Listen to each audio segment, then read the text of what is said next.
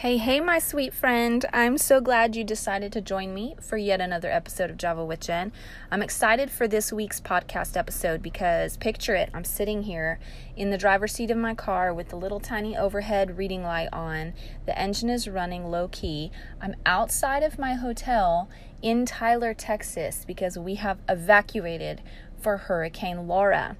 So I'm recording this in the midst of waiting to find out what kind of condition our home and our area will be in when we return. And so I thought it was a perfect time to reflect on the lessons I learned when we survived Hurricane Harvey. We lost our home and all of our belongings in that hurricane, yet it was one of the sweetest times of our life. And the Lord really, as I reflected and processed and walked through all of that, the Lord gave me a number of lessons and principles that I walked away with that have guided me through other challenging situations. So I wanted to share those principles with you because seriously, as I look back on that season of life, I have sweet feelings because of how much God did and the things He equipped us with to walk through it. So stay tuned and invite a friend to listen to this episode, especially if they also have evacuated for Laura, or if you know they're going through something difficult and they need some principles to hang on to, because these are principles that will help you in any difficult situation. And trust me, they are very practical and applicable. So we're going to dive in. This is going to be fun. Let's now roll it for this week's Java with Jen episode. Hi, and you're listening to Java with Jen with your host, Jennalee Samuel.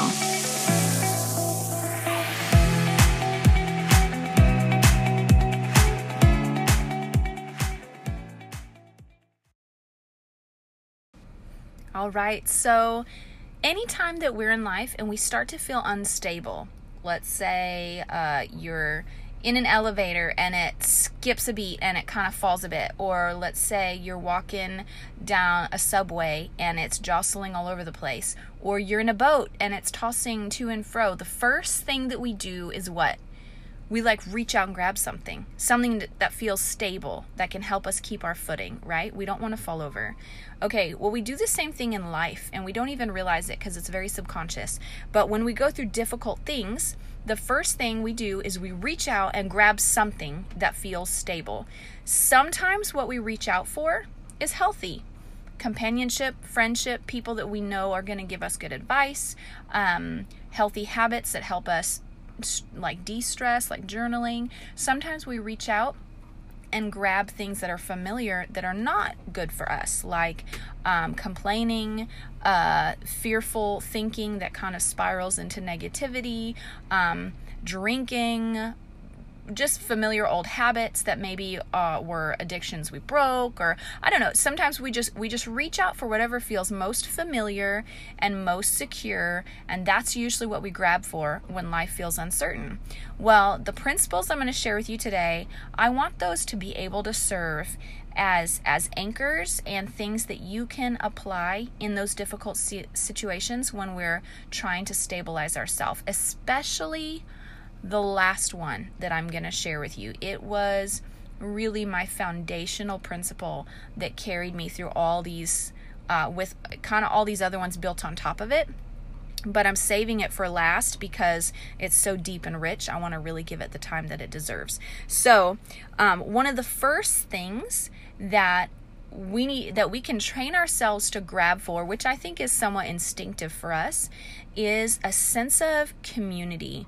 People. We want, that phrase, misery loves company. When we're walking through difficulty, the first thing we want is we actually want people around us. Maybe not 24 hours a day, but we want people. Companionship actually soothes an ache. Being seen, feeling heard, feeling like someone gets where we're at, that in itself actually really soothes the human soul. And so that's one of the first things that we reach out for.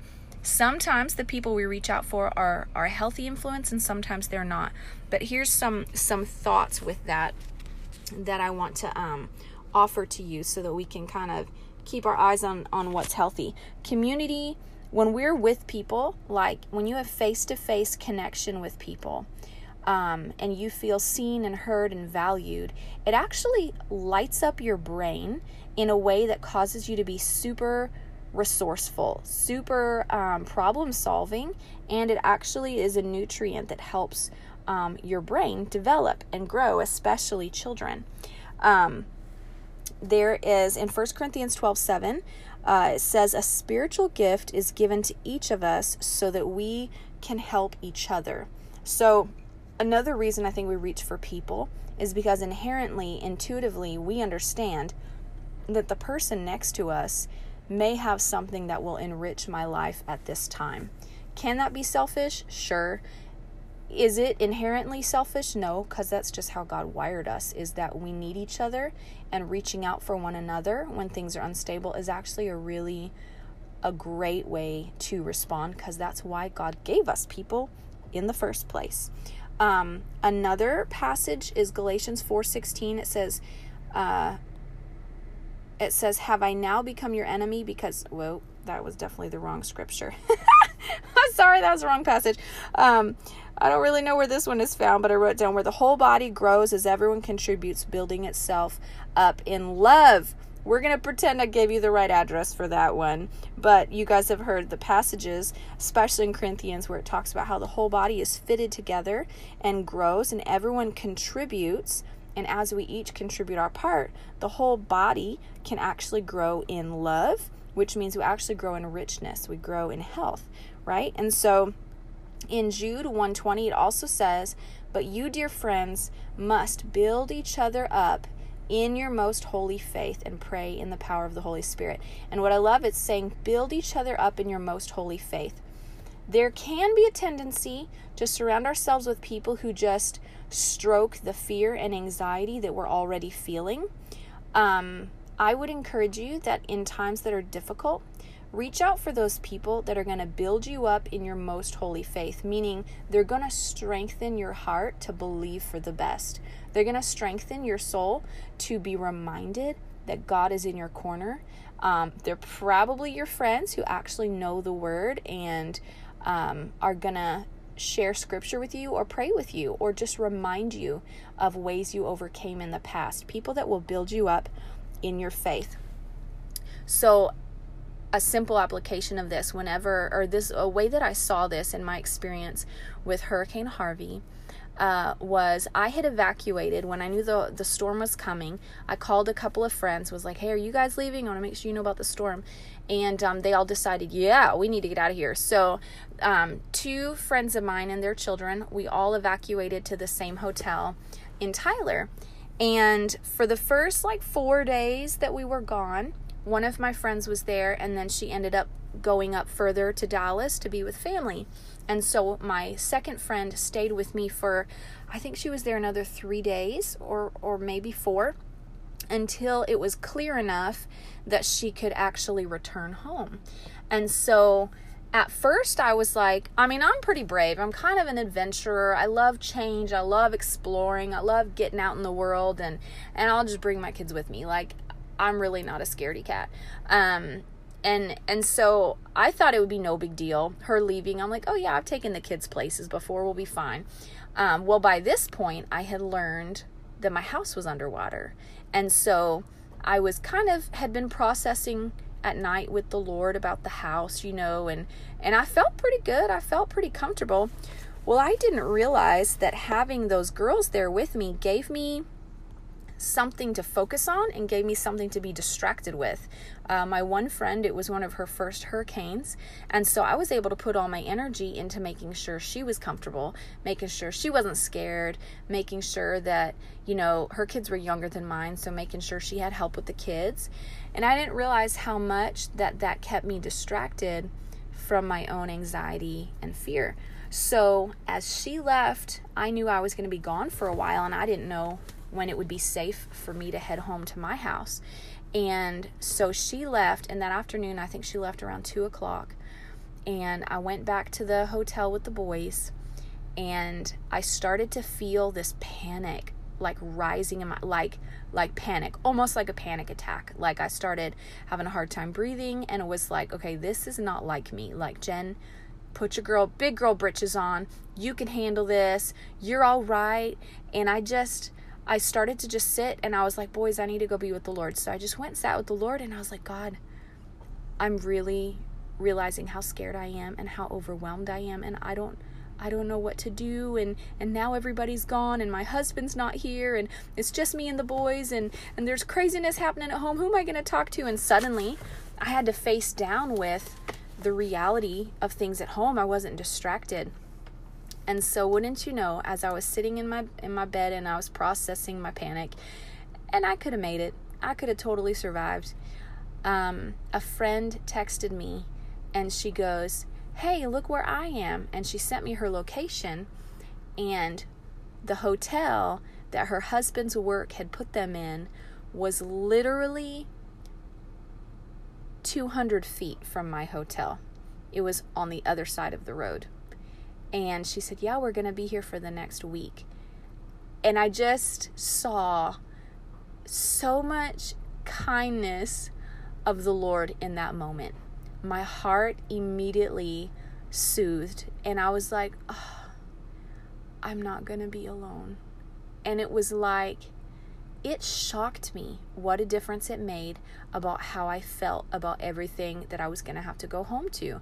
And it's crazy because them being there did not change the reality of what I was going to go home to. All it did was offer me companionship, someone to talk to, someone to laugh with, and someone to maybe process with. And you know what? They stayed there the whole time I was there, and I think I even headed back like a day before them. And I just saw in that moment, the Lord saw me, you know? He knew how hard it was for me when my first friend left, and then when my second friend left, and the panic I was having to work through. And I could have pulled myself together.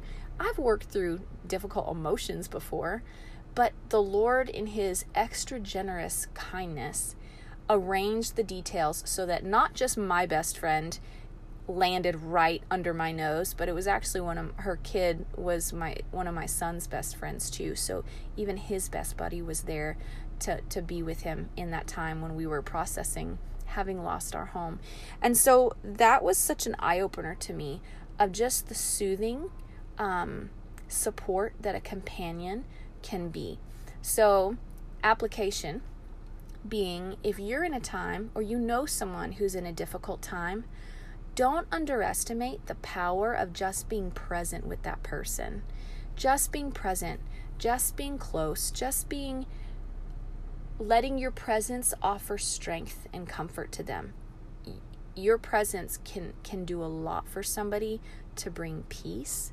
And if you're going through a difficult time and you keep, for some reason, telling yourself you have to do it alone, don't believe that lie. Like, you don't have to do this alone. And does that mean you process every single thought and every single emotion with the same few people?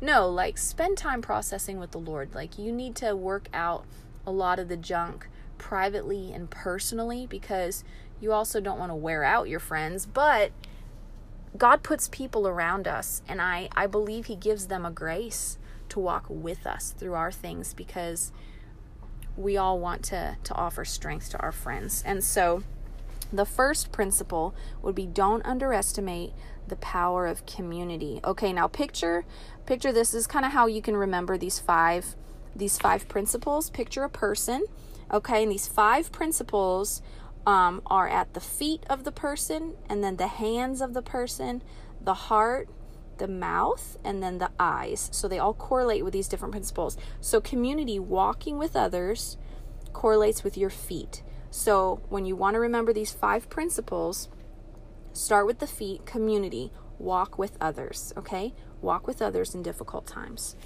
Okay, the second one, which would be the hands, would be let people help you, because this helps them too. Now, if you're like a doer and an achiever and like an I can get it done person, oh my gosh, if you're like me, it can actually be really difficult to let people help you, because it almost feels like a failure of handling your responsibilities, or maybe a weakness or something. And when we lost our home and lost everything, I remember my son coming to me at the hotel. A friend, he had evacuated with my sister-in-law who was in Louisiana, and because he'd stayed back with my husband, and so he sent my son on with my sister-in-law, and then so her friend there was coming my way to fly out of the state, and so she came and brought Judah to me. And when Judah got out of the car, he had nasty rubber boots on, a dirty t-shirt, basketball shorts, because of course he had been running from a storm in these clothes, a little backpack with his Kindle, and that was it. And I told him, "Go get your things, buddy." And he said, "This is all my things." And I said, "What do you mean you didn't pack up to leave?" And he said, "Well, Dad said we were just leaving the house. I thought we were just leaving for the day." So he didn't understand the gravity of the situation, and I had to keep myself composed, because as I looked at him, it struck me like a wall that what I was looking at and what my son had in his hands was literally all his belongings in the world. Dirty t-shirt, basketball shorts, rubber boots that were hurting his feet, and his little Kindle. He was a hot mess. And I realized he didn't have anything. He didn't even have a bag to hold his belongings in. He didn't have a duffel bag or real shoes or anything. And so when I realized that, I was like, oh God. And so people would ask us, how can we help you? How can we help you? And I wrestled with that, because it was overwhelming, because we needed so much. I didn't even know where to start. So I'll give you some pointers on that. But it was also humbling, a little embarrassing, but yet at the same time, I was so desperately grateful for anyone who was moved to help us, because we legit needed help. You know what I mean?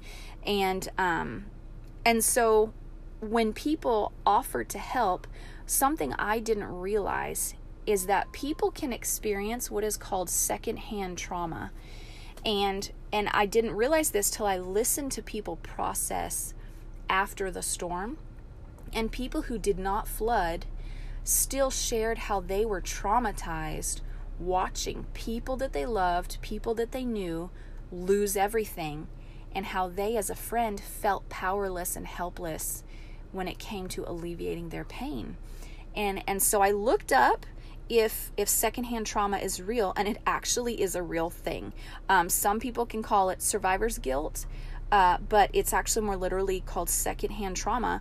And it's a secondary traumatic stress that happens when someone hears about someone else's firsthand trauma experience. And because we as humans, we are wired with a sense of empathy, which is my ability to feel for what you're experiencing.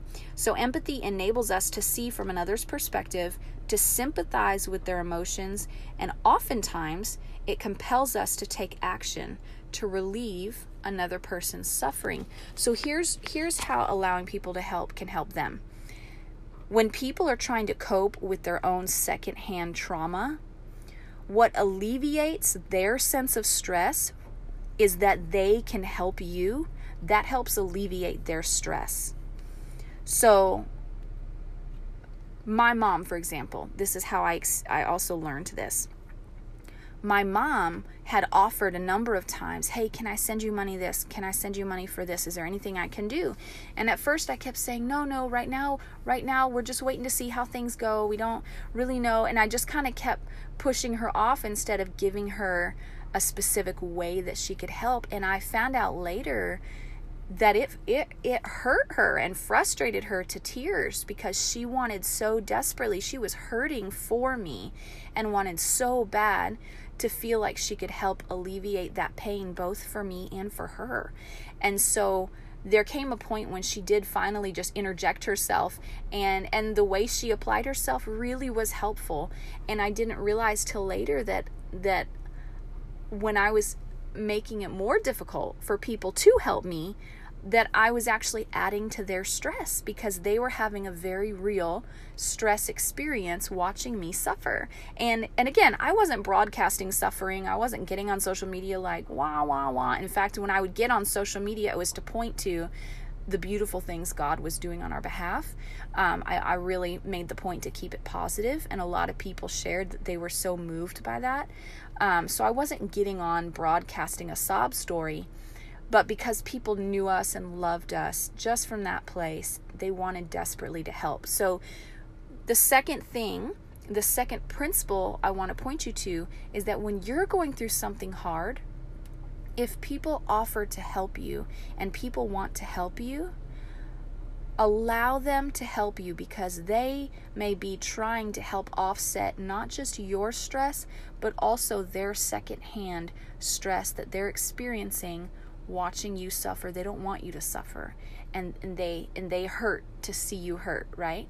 And so there's a passage in the Bible that says that those who refresh others will be refreshed. It's in Proverbs 11:25 that says, generous persons will prosper, and those who refresh others will themselves be refreshed.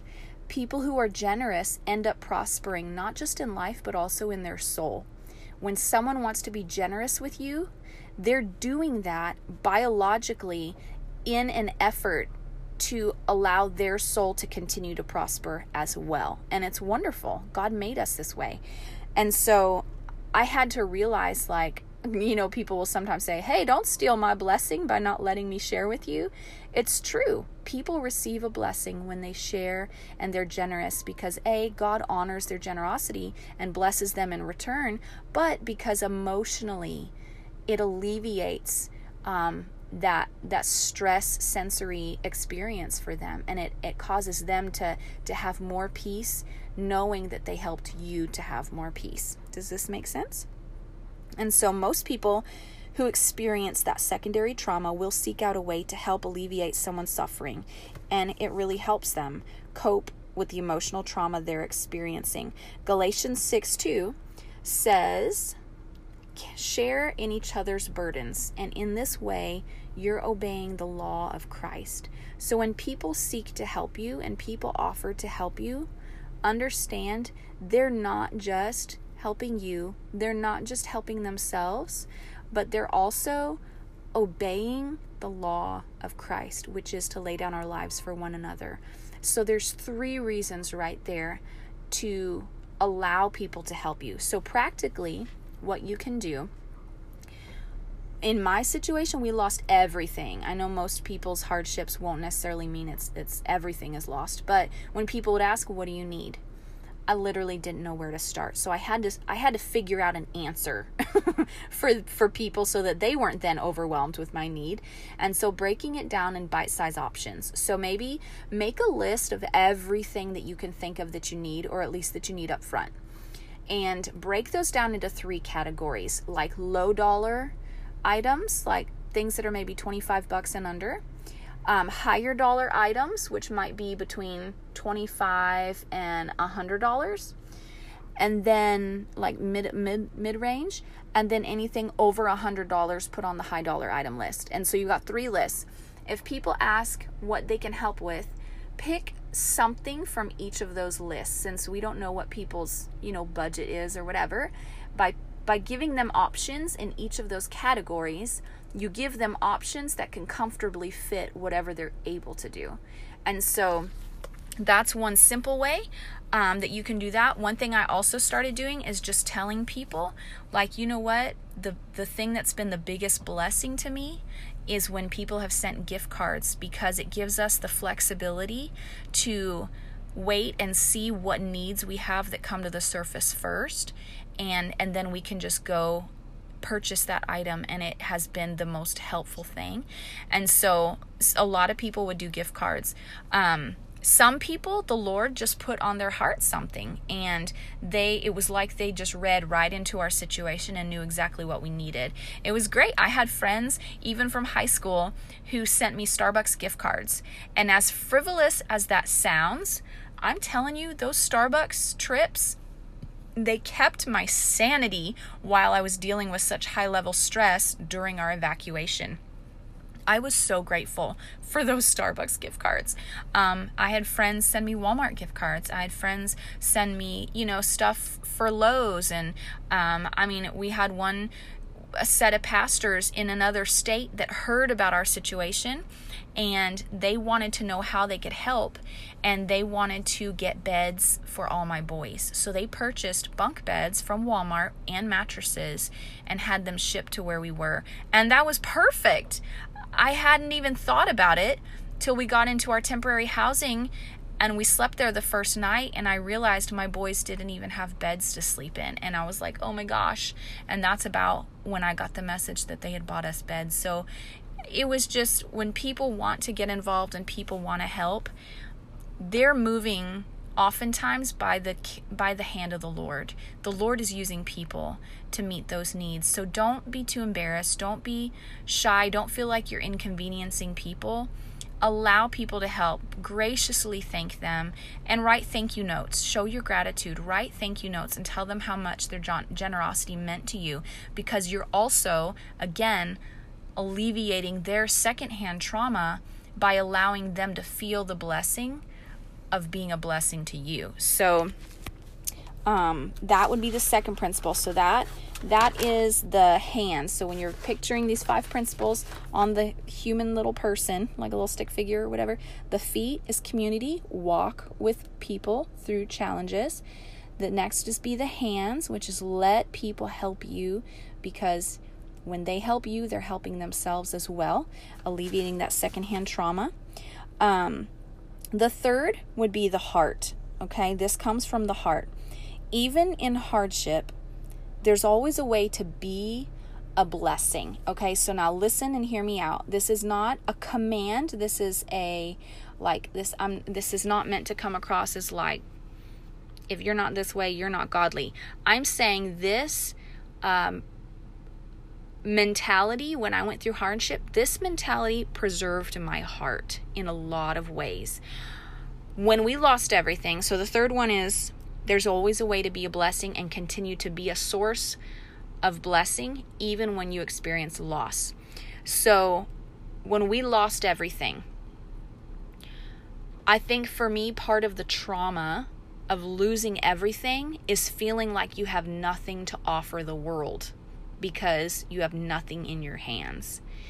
And when I found out we lost literally everything, but so had so many people in our community, I was immediately not just overwhelmed by my own sense of starting over, but I was overwhelmed with a desire to help my community, and I didn't know how to, because I felt like my hands were tied in so many ways.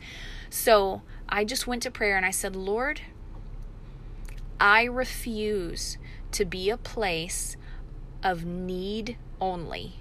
I refuse to feel like I am a beggar. I refuse to feel like I am in poverty because of this. I am your daughter, and you have called me to be the head and not the tail. And so I ask that you would continue to give me ways to be a blessing and a place of resource, even though we're dealing with this kind of loss. Put someone on my heart that even if it's small, God, I want to still be able to be a blessing and be a resource.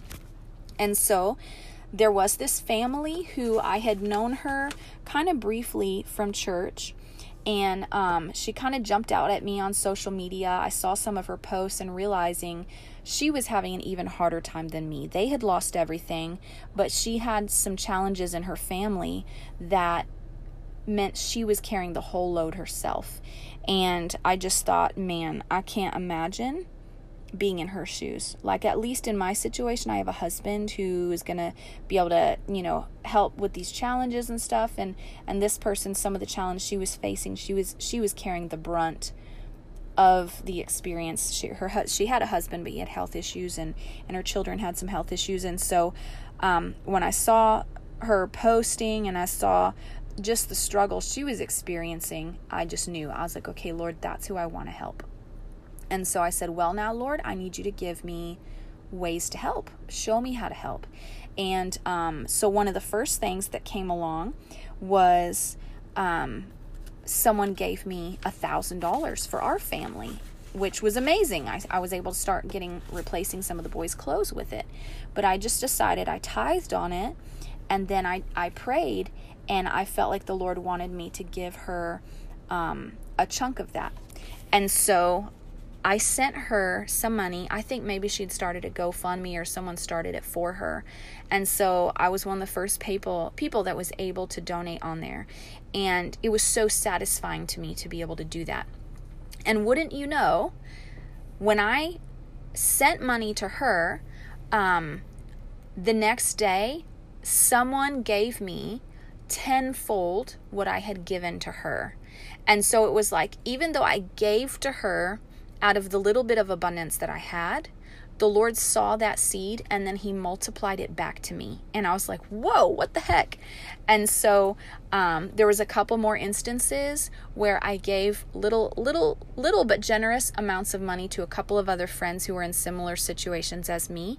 And I was able to bless them. And it was such a great feeling that even though I was trusting the Lord for our provision, I still was able to be generous with people, proportionately speaking to what my experience was. Like, I didn't give all my money away, but with what I had in my hands, I was able to still be generous. And it was so refreshing, and it was so encouraging to me, because it just kept reminding me, that's right, God has me. I'm in the hands of a God who's going to take care of me. I do not need to surrender my heart to fear or to anxiousness or to lack, but instead I can stay in this place of riding on top of the storm because of who I trust and who has my back. And so that generosity wasn't just about money. It wasn't just about, I want to feel better because I can share. It literally kept me in a mentality that kept me out of fear, panic, desperation, overwhelm, and trauma. Like, it kept me out of that trauma territory. And so being generous literally does something inside of your heart and inside of your mind that protects you from those desperate places of emotion that can cause you to be more traumatized by your experience. I hope that makes sense. I want to share a little story in Scripture where we see an example of this, of how God took care of a widow, even though she wasn't able to give much. It was, she had nothing basically, and she was able to give even though she had nothing. So this is in 1 Corinthians 17, 8 through 15. And this is Elijah the prophet. And the Lord says to Elijah, "Go and live in the village of Zarephath near the city of Sidon. I've instructed a widow there to feed you." Now, mind you, Elijah doesn't know that this widow is literally about to die because she has nothing. So he's going, and he's going to be hosted by someone who thinks she's going to die. He said, so he went to Zarephath, and as he arrived at the gates, he saw a widow gathering sticks. Excuse me, I'm so sorry. And he asked her, "Would you please bring me a little water in a cup?" As she was going to get it, he called to her, "Bring me a bite of bread, too." But she said, "I swear by the Lord your God that I don't have a single piece of bread in the house, and I only have a handful of flour left in the jar and a little cooking oil and in the bottom of the jug. I was just going to gather a few sticks to cook this last meal, and then my son and I will die of starvation." But Elijah said to her, "Don't be afraid." See, guys, don't be afraid. In order to fight off fear, you've got to be generous. He said, "Go ahead and do just what you've said, but make a little bread for me first." That's a type and shadow of the tithe, right? Giving first and honoring the Lord and trusting him with it. He said, "Then use what's left to prepare a meal for yourself and for your son.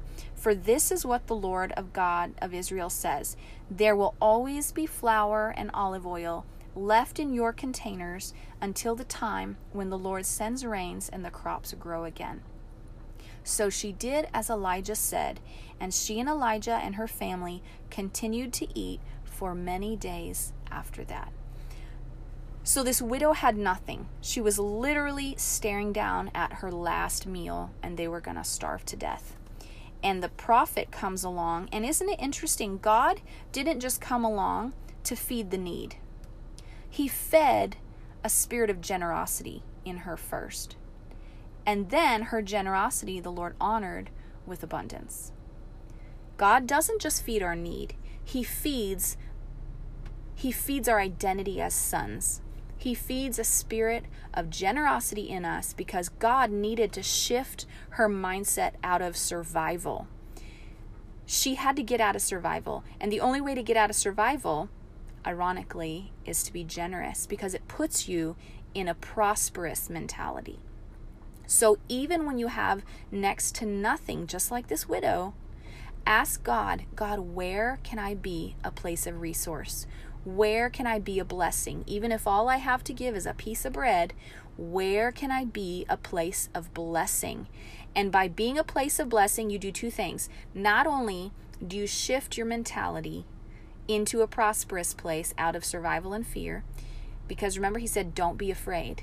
He commanded her, don't be afraid. God cannot work inside of a fear-based mentality. He has to work, he needs you to be in a prosperous, abundant mentality, one that sees God as your source if he's going to pull you out of your situation, right?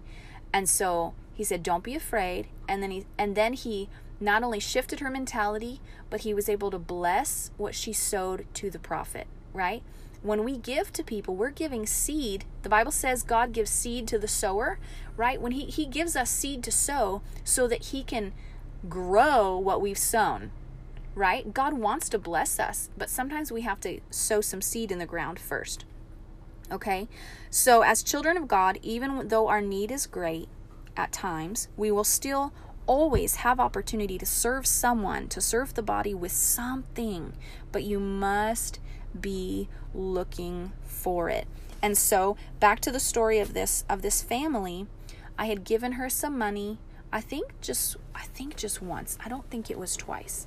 I also didn't want to make her uncomfortable, right?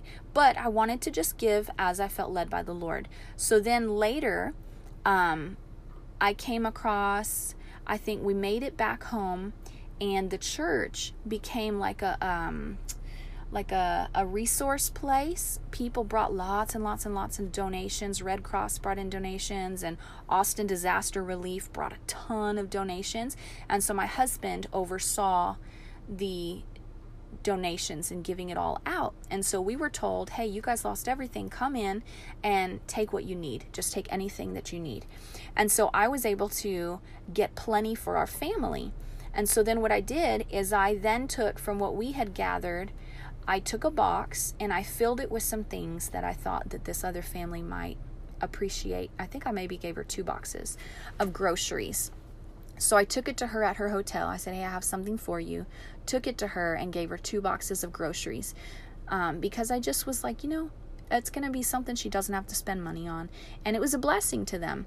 Okay. And then a little while later, at that time, they were doing all these sales and clearances at the mall. And I came across a kids' clothing store that was clearancing out everything for super duper cheap. And it was a great store, like typically a more expensive brand for kids' clothes. And so while I was there buying fall and winter clothes for my kids, because of course they had lost everything, I felt prompted to get some clothes for her kids. And so I think I spent maybe $40 or something, not a lot. And it was about $200 worth of clothes. And so I was excited. I was able to buy her kids maybe a jacket, some sweaters, some pants, some t-shirts. And I went and I brought them to her. And what I didn't know, she told me, is that morning it had gotten chilly. And her son was like, Mom, I'm cold. When are you going to get me a jacket? I'm cold. And she goes, don't worry, buddy. I'll take care of it. I'll get you one soon. And she was kind of, feeling the pressure of needing to figure it out. And that was the same day I brought these clothes for them. And I brought jackets and sweaters and whatever. So even in that moment, the Lord was using me to meet a need in her life. And so it was just so beautiful. It was just beautiful how the Lord did it. And it was just beautiful how it panned out. So that third principle is in your heart, when you maintain and look for a way to be a resource and to be generous no matter how much lack you're experiencing. There is somewhere, somehow, that God has given you something that you can be generous with. Even that widow, all she had was her last meal, but she gave some to the prophet first, and then they ate, and they never ran out of food. And so your generosity will shift your mentality out of suffering, out of survival, out of desperate, out of panic, out of fear, and it will shift you into sonship. I am in covenant with a God who's abundantly able to take care of me. You're giving him seed to bless you with.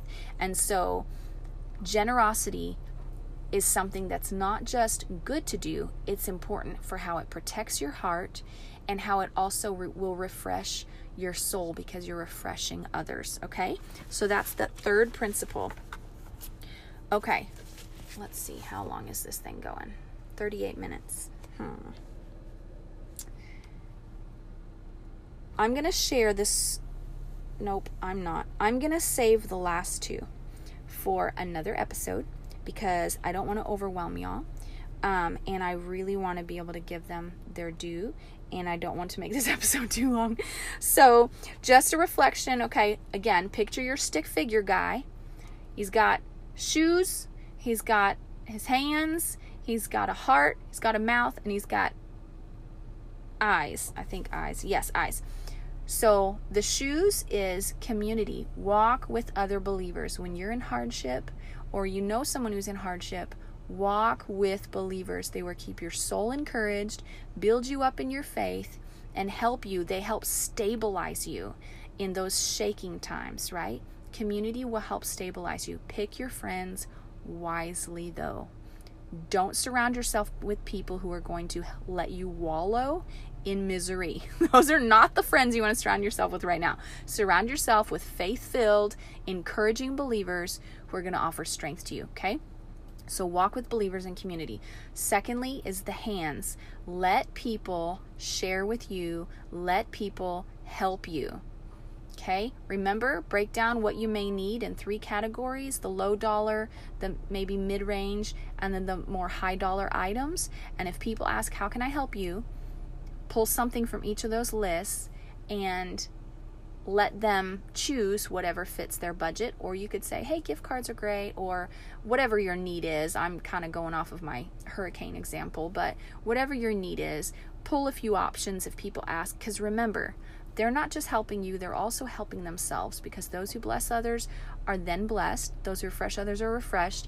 They're helping also soothe and alleviate secondhand trauma that they may be experiencing on your behalf. You're helping to alleviate the stress of them wanting, because of compassion and empathy, they want to help you.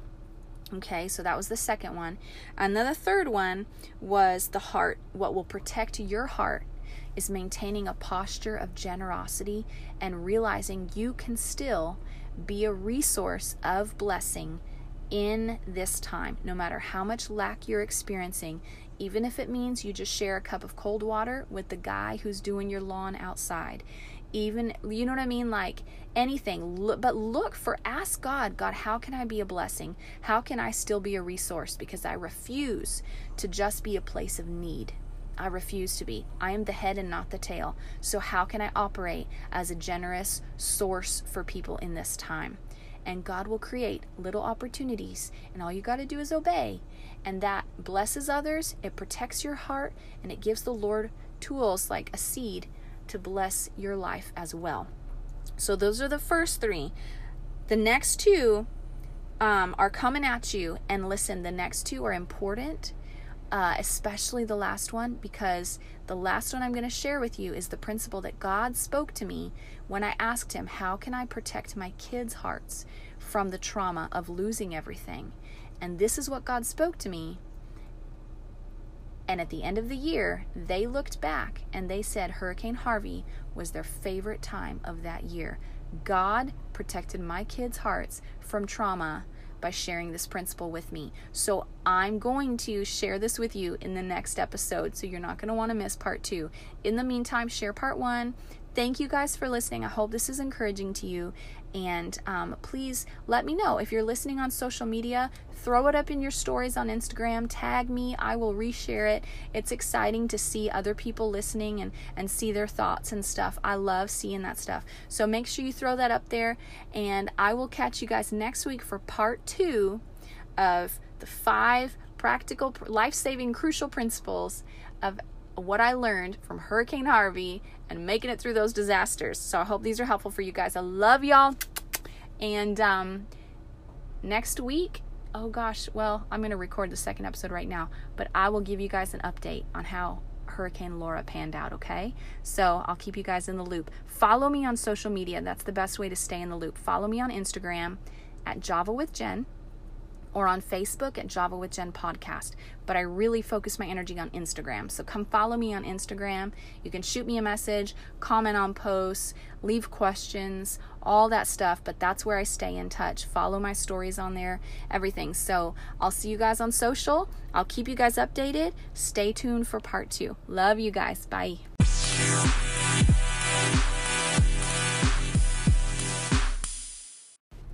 Okay, so for a super fast life hack for you, I just discovered this new app. It is called Zello, Zello, not to be confused with Zillow, which is the real estate app. No, this one is called Zello, and it is actually a walkie-talkie app so that if your cell phones lose connection via cell towers, somehow they're still able to communicate like a walkie-talkie. Remember those Nextel phones who were like, if you weren't using the cell phone signal and using data, you could use it as a walkie-talkie?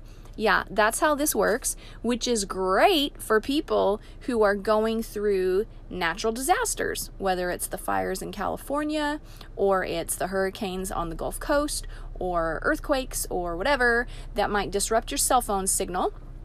This is a great little app to get you through it. Now, if you set up an account, let your friends know, and that way everybody can be on there and you guys all can communicate with each other via walkie-talkies. This is like the walkie-talkies that we always wanted as a kid that do not have a 2-mile radius limit. You know, it's super fun. I've already been playing with it with my friends. So check it out, Zello, Zello. And if you find yourself in a natural disaster zone, this might just be a great app to have in case you lose cell signal. So there you have it. That was the life hack for today. Thanks for tuning in, guys. We will catch you next week with the last 2 crucial points of the episode, how to make it through these difficult times. Okay? I'll catch you guys later. Talk to you later. Bye.